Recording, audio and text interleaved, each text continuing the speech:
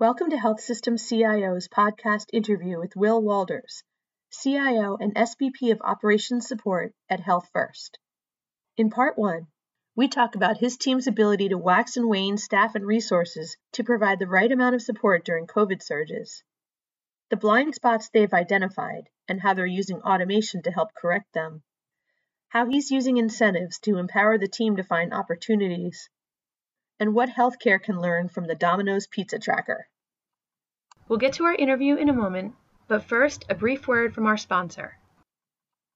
At CrowdStrike, we stop breaches, and it all starts with a tiny endpoint software sensor that works with Windows, Linux, Mac, and mobile, deploying fast with no reboots and no blue screens. We protect nearly 200 healthcare organizations, with more joining us every day. Find out more about the power of the crowd at crowdstrike.com/healthcare. Where you are right now, how is it in terms of like the variants and COVID? Are you kind of back to manageable levels, or what's kind of the status? Yeah, we are. And I'll knock on wood for that. We kind of passed our Delta spike just before Thanksgiving, starting on this downward slope of, what during the pandemic would have been considered high, but we're now so desensitized to it and so good at managing COVID itself is, we're at early pandemic levels when it comes to admissions into the hospital, as well as positivity, et cetera. So fingers are crossed that this next variant is all bark and no bite, but we'll find out. Yeah. And when you guys were dealing with Delta back in the summer and fall, did you find that you were able to really apply some of the lessons learned during the first go-around? Yeah, absolutely. And we all were kind of, making light of it as we didn't stand up a full-time command center like we had. We had a virtual one, and emergency management, a couple of folks always at the ready. And our numbers were triple what they were the initial spike, the first go round. And we were just looking at each other amazed and just how well the team responded, how we were able to wax and wane staff and resources in order to support wherever the need was the most. It was just ridiculous how well the teams performed. We know that comes at sacrifice of work-life balance and other things, and did a good job of managing that. But it was a struggle, I'll tell you. But it took it in stride, and the team's been very resilient. And it's good to see. I've walked through some of our halls, virtual and physical, and seeing a lot of people finally taking 5 days off in a row, as opposed to being tapped on the shoulder and told to go home. So it's good to see folks have an opportunity to get some much deserved rest after all of this. And let's hope and pray that we don't have to deal with that again ever, much less other variants. But wow, certainly a different time in healthcare when it comes to talent management, when it comes to work-life balance, and really shows a couple things. One, how resilient the team is and how quickly they can respond. But moreover, kind of let us in on some blind spots of where we were under leveraging technology to be selfish in the IT world. We're able to quickly implement some ways to save people time and staff, and then showed us where we really need to focus on covering some gaps to prevent something like this in the future, in particular in the perioperative world and in the nursing world at large. Crazy. Yeah. I wanted to get into some of that too, especially when you're talking about the fluctuations with elective surgeries and things like that, and how you guys were able to deal with that, because I can imagine that was a big challenge. Yeah, we had to be creative, and honestly, I wouldn't call this a success story for us, right? 60% of our revenue comes from surgical services, right? And when you're on the hospital division side, as an IDN, we've got our bases covered in other areas, but for most hospital systems who are truly hospital systems, and a large portion of our revenue at large, if it's 60% of our hospital division, naively, it's 25% of our total revenue for the IDN, assuming things are equally weighted. And we missed. I think we missed some opportunities there. It's just, prioritizing. Like others, we were canceling elective surgeries, putting emergency surgeries in the forefront. We were doing that for a lot of reasons, the same reasons others were, to gain headcount back. But then, we started getting smart about it, leveraging some of our ambulatory surgery centers, starting to look at technology. I've seen some other systems do this better. I just saw a webinar 2 weeks ago on a system in North Carolina who was able to leverage some technology in the perioperative space to do some better scheduling, better automation and care coordination, something we're looking into. And we really see this as the sweet spot this being automation in not only perioperative space, but all things clinical, to capture some of this headcount that we're seeing with staffing shortages. We are, I think 76% is the last statistics I saw around occupancy rate for our nursing discipline. So almost 3,000 nurses total in our IDN, and 75% of those spots are filled, meaning 24% are not, right? So we've taken a focused look and really a SWAT team approach to where we can capture some of that vacancy rate back with using solutions either in care coordination and virtual, you name it. So in perioperative space in particular, we've started a consumer-centric committee around ensuring that our surgery product line takes a relentlessly consumer-centric approach. How do we engage with you? How do we make sure you're ready? How do we understand the scheduling is in a manner in which we're all used to dealing with scheduling anything else in our day-to-day lives? Domino's can tell me exactly when my pizza is going to be to my house, who's going to deliver it, when it was in the oven. Right. In fact, when their trucks drive by, I love this. You see the pizza tracker, and I love monitoring it as such. Something I've taken to IT is I want to build a pizza tracker for health IT, but even the side of the truck shows this pizza tracker that says your pizza is in delivery mode, right, as it's in the truck. I mean, think about the level of transparency and visibility that we get in our everyday lives, but yet it's still such a mystery when it comes to healthcare, and in particular the OR, right? You get referred to your doctor, from your doctor to the OR, you get some pre-surgery communications, either with your doctor or with the care to call maybe a few days before, reminding you of your surgery, where to be, where to park, some pre-care instructions. But gosh, there's a lot more efficiency that could be made there, and ways to deal with that whole experience in a much more consumer-centric way. So those are some of our priorities in the post-COVID that we saw some blind spots too. And then that's the patient-facing side. Similarly with the care team, you've got, I counted 9 unique personas of people who are interacting directly hands-on with the patient in the OR, much less the support services like environmental services who turn the bed over and clean the room, and supply chain who puts the trays with all the surgical gear in place. But and these are anesthesiologists and perfusionists and surgeons and surge techs and nurses who may or may not work for the health system, who often don't, and are third-party contractors or providers who all have to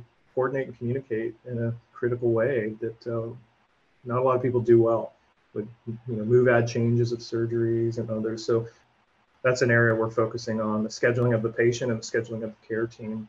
I think a lot of folks have this blind spot. Somehow we've been doing surgery for the better part of centuries, and in modern medicine, probably a century, and we still can't get the anesthesiologist to the room on time, and everybody to the right room when one changes due to either not being turned over or case running long. But anyway, lots of opportunity there we're looking at.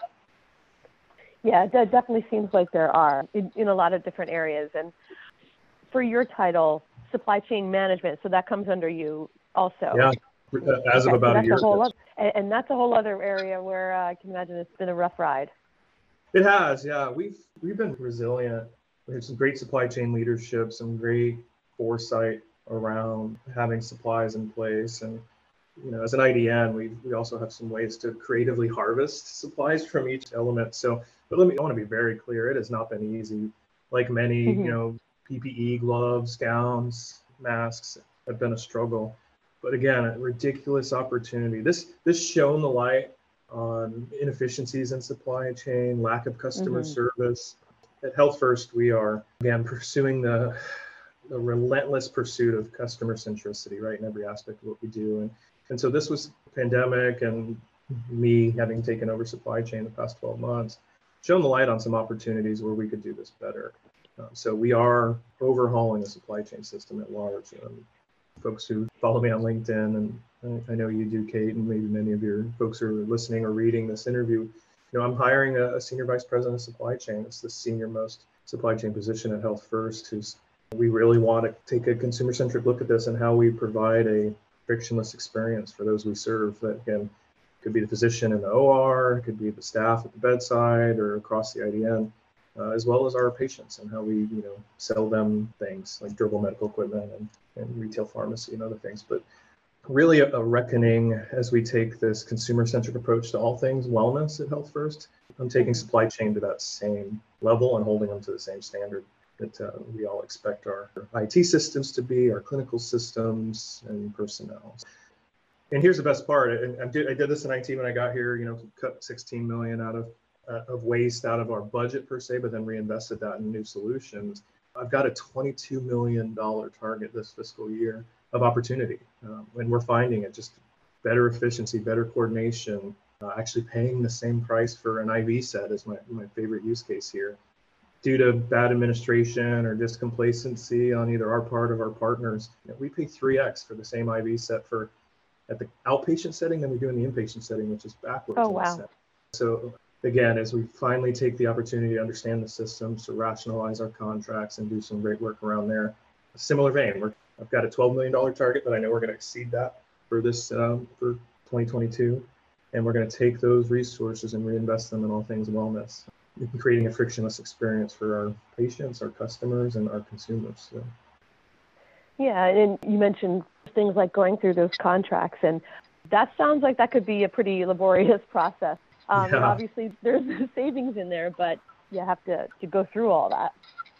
Yeah, it's no different for my IT peers and your IT readers.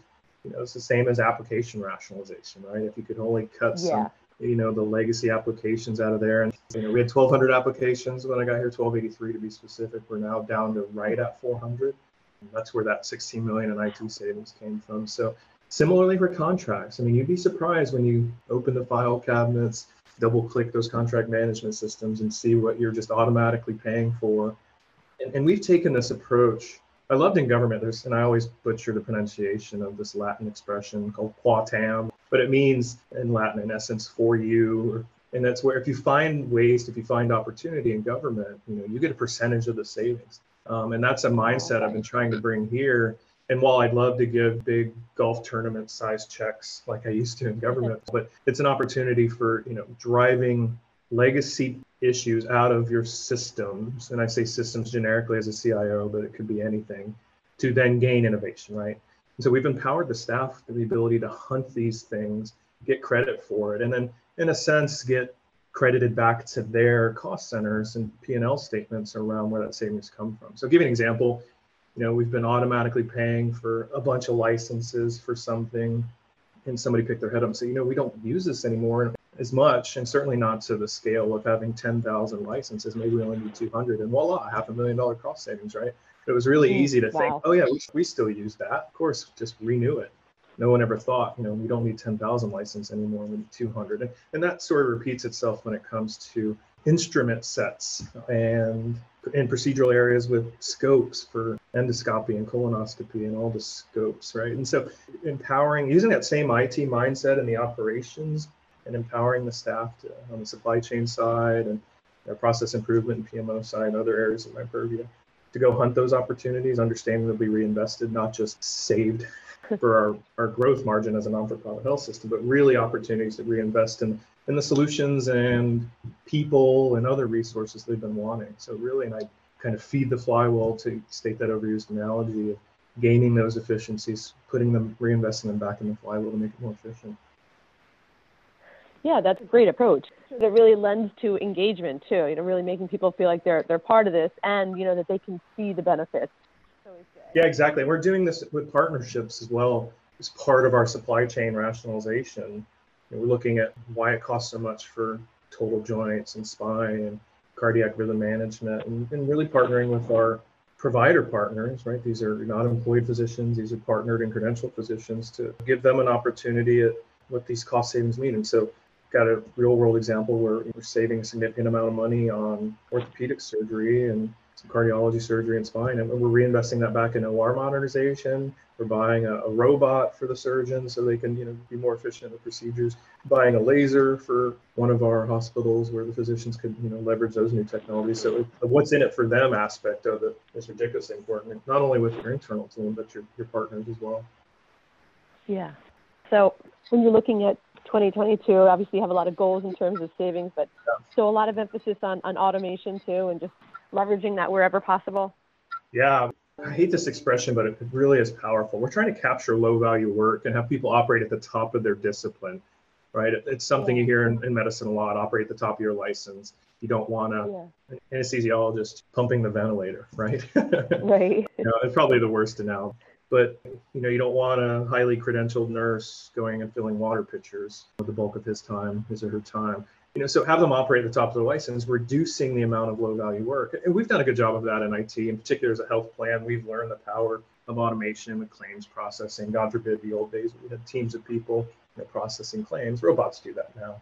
And it was kind of our first entry and toes in the water of what automation looks like. Similarly, we're out hunting all the places many are, and rev cycle, registration. But now we're looking into the clinical areas. How do we capture hours back that are crucial hours of our nursing staff? And we're looking at things like telesitting, virtual nursing, where it's appropriate for a lot of the administrative areas. We've got EVP level staff, our hospital division CEO, our health plan CEO, medical group CEO, our chief administration officer, all speaking the language of automation. And where we can go target these opportunities to capture back this low value work. So we've spun off a product team for this. We've got a multidisciplinary approach to how we're finding these. And again, it's what's in it for me. We're celebrating these wins in very public ways as people identify opportunities to automate. And I think there's great ones again around the perioperative space. How do you automate the scheduling, the care coordination, collaboration of that care team? That's something we're targeting early 22 is to do that around scheduling, bringing those disparate resources together around the OR. Again, on the hospital division side, our number one revenue generating business line. So that's what we're targeting first, specifically, and finding some successes there, at least on paper, that we're going to start to implement with the actual teams themselves in the new year.